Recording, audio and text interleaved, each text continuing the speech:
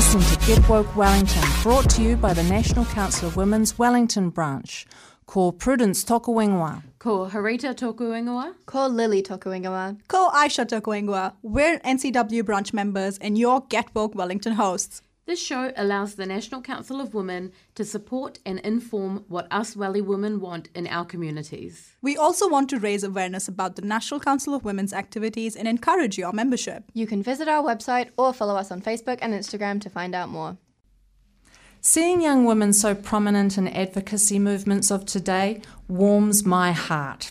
Female advocates step far beyond strictly gendered issues. For example, in climate change action and advocacy, a global movement might not have been achieved without the stubborn and singular strike for climate by Greta Thunberg, who we note demonstrates far better schooling than most leaders today, despite her absence from school for years, which was her initial strike advocacy approach.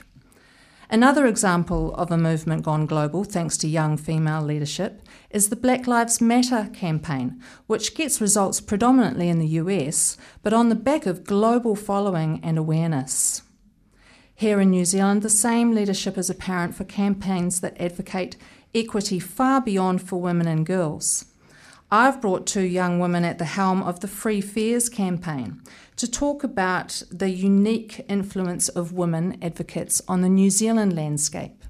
So haere mai, Katherine and Hana, can you please, in your own words, pepiha to our listeners who you are, how old you are, if you don't mind, and anything else you'd like to add to mark your identity? Kia ora koutou, ko Hana tōku ingoa no Porirua hau. My name is Hana, I grew up in Porirua and I am 19 years old. I'm living in Wellington at the moment and I'm a student.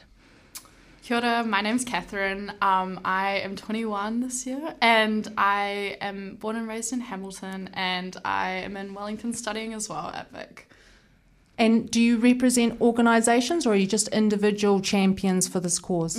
So I am with VUSA, or the Victoria University of Wellington Students Association. So yep, I have been with them since this time last year and I'll continue to be with them this year as well. What about you, Hana? I'm not really part of an organisation for the campaign, but I did become involved with it through a group of young Christian climate activists in Wellington. That's awesome. So Free Fares, the campaign, what are the campaign's key objectives or political asks, so to speak? Cool. So we want free public transport for all under 18s, community service card holders and tertiary students. So like at all times of the day, all modes of public transport. Yeah. And how did this campaign come about? So there were kind of two areas that it came from, and I'll get Katherine to talk to the student advocacy context in a moment. So the group of Christian climate activists that I was talking about, we'd been working on some different campaigns around climate policy, but we all felt really convicted that we wanted to have a campaign with more of a focus on a just transition and on initiatives that would prioritise disadvantaged groups and their access to sustainable transport modes. So we kind of started working on this campaign, and then around the same time the student associations in Wellington, Massey and Vic student associations, were also starting a similar campaign. So we joined forces. So VUSA and like loads of other student unions around the country have been like campaigning for like discounted or free fares for students for years and years and years. And basically that's just already built off the momentum that exists. And obviously all these organizations have just like come together and like we all want one thing, and like power is with the people. So yeah. Nice. And how did you find it hard to join those disparate interest groups together? How did you form that partnership? Was it easy? Yeah, I found it really awesome actually to see different groups working together that wouldn't usually all be in the same spaces. Because we all had shared values and we all had the same kaupapa that we were working towards. So I actually found that one of the most inspiring parts of this campaign is seeing really different groups that work in different areas of advocacy, seeing them all come together and work on something like effectively together. And was there a particular platform that you all jumped on? Like, what is the Free Fares we all wrote a submission, didn't we? All those. Well, no, we all signed to a petition. Yeah. Yep. So tell us about that. What was that petition for? Yeah. So that was the first petition we did. Would have been as the Pōneke Collective, asking the Minister of Transport, Michael Wood, to do a trial of free fares for community service card holders and tertiary students. But to answer your question about like what platform, basically majority of our organising took place on Zoom because obviously COVID times and like just the accessibility that Zoom brings to people. So So what will be the benefits if your campaign succeeds, but in terms of climate impact, but also in terms of the stakeholders in need of free public transport? So I guess one way that I frame it is that it addresses two really important needs. One of those is around transport poverty and the accessibility of public transport to low-income groups.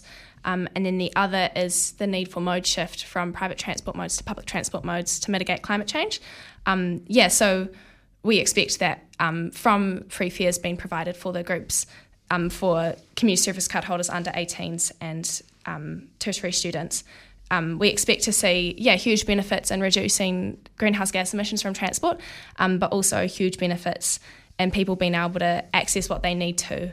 Because at the moment we have, there's with research. more cash in their pockets, not spent on fares. Yeah, and it's not just more cash in pockets, it's actually that sometimes transport fares are the thing that prevent people from getting to a GP, or it's the thing that prevent people from being able to get to their workplaces or visit their family. So it has really huge impacts on people's lives. Yes, on their personal lives. I'm learning a new term every day. So today I'm learning about the term transport poverty. And of course, NCW members, our listeners, might be well aware firsthand even that it's usually parents and their children who suffer the most. So this is a feminist issue. We also know poorer parents are predominantly single parents and female. So there's the gender analysis in a nutshell.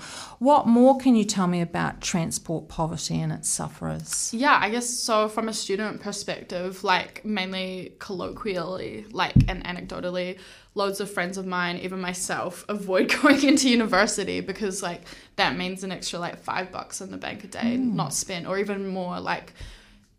Public transport in Wellington is quite expensive, especially if you're training or coming from further away. So definitely people will lessen the amount of time they come into university just so that they have more money and can buy food, pay rent. It's definitely where that money's going towards their basic living needs. And if the students can't afford it themselves, they're calling their mums. Yeah. I mean, so it's still a whānau issue, you know. So it's definitely 100%. freeing up the expenses of parents nationwide for students to be able to escape transport poverty. I'm also learning what the term just transition means in light of there being no quick fix or silver bullet to climate change. Is that what you're meaning by just transition, and how is free fares connected to a just transition? I see it as being super connected. I guess, the idea of a just transition really comes back to acknowledging that the impacts of climate change and the impacts of climate change mitigation policies tend to further disadvantage groups that are already disadvantaged. And so we need to specifically target those groups and have an equitable approach to make sure that people aren't further put out by climate change initiatives, climate mitigation initiatives. Right. And so this is really connected to a just transition because it's a way to reduce emissions from transport through prioritising disadvantaged groups rather than only doing actions like, say, fuel taxes or subsidising electric vehicles, which are out of reach for low-income groups in the first place. Right. Okay. Enough about the campaign then for a minute. Can we talk about the ways you've grown as leaders, and has this campaign been empowering for you personally? Who's going to go first? Okay, I'll go first. It's definitely been a very empowering, but also simultaneously frustrating in terms of kind of like trying to get done what we want to do. Like, unfortunately, these things don't happen overnight, which is like extremely frustrating. Oh yeah, I'm long in the tooth on advocacy. I'm gonna say actually this is not news to you at all. But in terms of like empowerment, I feel.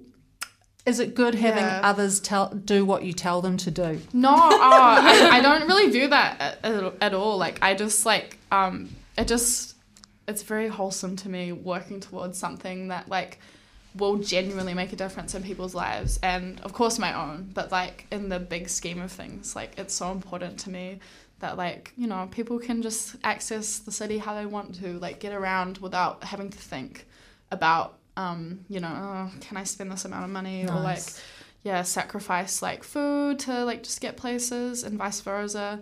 But I don't know, it's kind of like hard to think about it as empowerment, but more just like I see it as empowering because you're talking about having an influence on a measure that's really necessary for more than just yourself, for your 100%. Community. Yeah. And having that influence gives you power. That's a power. Yeah. That's a superpower. That's how I feel as well. Like it's definitely like a privilege to have the time and capacity, because in this like campaign I've been paid to do it essentially through my work. Like I'm awesome. Hours, that's so. empowering. Yeah, some pay at the end of the week. Exactly. I mean, like, and it just goes towards like getting around anyway. So with food. Yeah, so it helps with the transport poverty. Yeah, exactly. What about you, Hana? One thing that I found, I guess, quite empowering in being involved with organising this campaign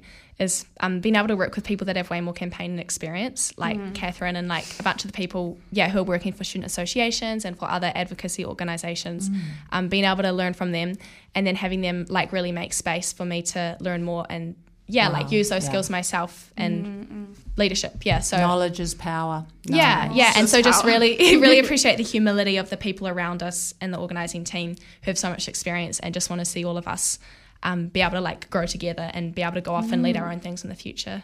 So in your experience, how do you think female leadership and involvement shapes or transforms campaign advocacy for the better? Oh, that is a big one.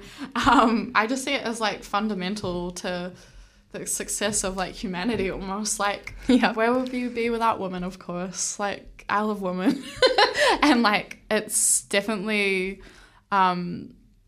like important to have more women in these spaces. And like, usually a lot of these spaces can be very male dominated. Like, even I was thinking about it the other day, but like a lot of what we want rests on the like not brain, but rests on the actions of a man, the Minister of Transport. So it's a very interesting like dynamic to me that he's in that position of power. And like I'm not sure if the majority of our like organisers are women or not. I think they are. I think they are though. Yeah, that's what I was thinking. In advocacy spaces, it seems that there are a lot of women. Yeah, and they're doing heaps. Like so much. Yeah.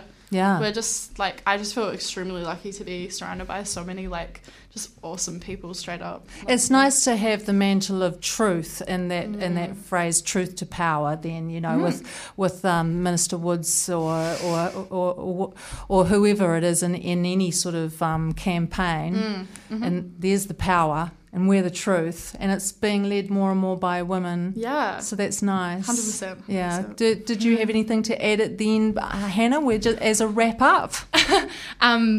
I just tried to talk about everything Katherine just said. To wrap up the whole kōrero.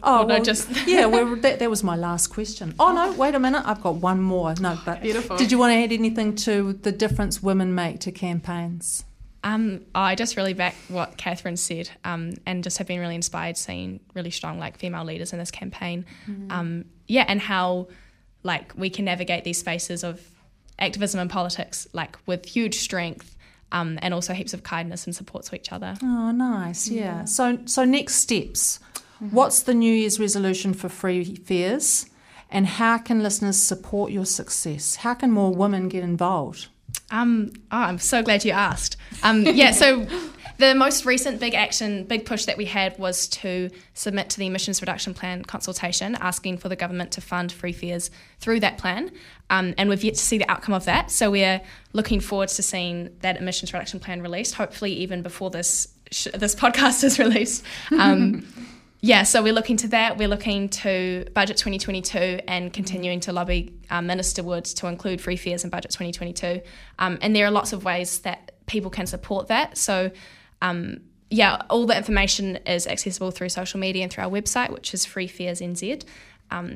It would be great to have as many people as possible continue to sign our petition, which has around 7,000 signatures. www.freefares.nz. Indeed. That is the one. Okay. And New Year's resolutions for you the same, or you've got some different ones? The same. And otherwise, like, if you maybe are like a representative from an organisation, like, you can join our like collective as a member organisation. That just means that your organisation's signing on to support our ask, and like, you can get involved however you want. You know, we're about to start our weekly organising meetings again soon. So those are, I think, when are we going to have them? Like Monday nights? Yeah, in the evening. So on Zoom. And like, that is just like where we usually just like catch up and see how everyone's doing, see what we've achieved in the last while, and like allocate mahi for everyone to do. Nice. So there's an opportunity for us to all get together and network. Yeah, exactly. I just wanted to add one other really exciting opportunity for everyone based in the Wellington region is in March, Greater Wellington Regional Council is trialling having free public transport on weekends. The trial is only for a month, but it's a really important first step. And like showing the impact of something like free fares. And so if everyone wants to get on the public transport on the weekends in March to show the council that we want this and that it will be used. Great idea. Yeah, so that's a super easy thing for everyone to do, and it's fun, you know, go to the zoo. We will champion that at our branch meeting, and you have heard it here first. Thank you so much for coming, and I can just really hear your passion. I think the listeners will be really inspired.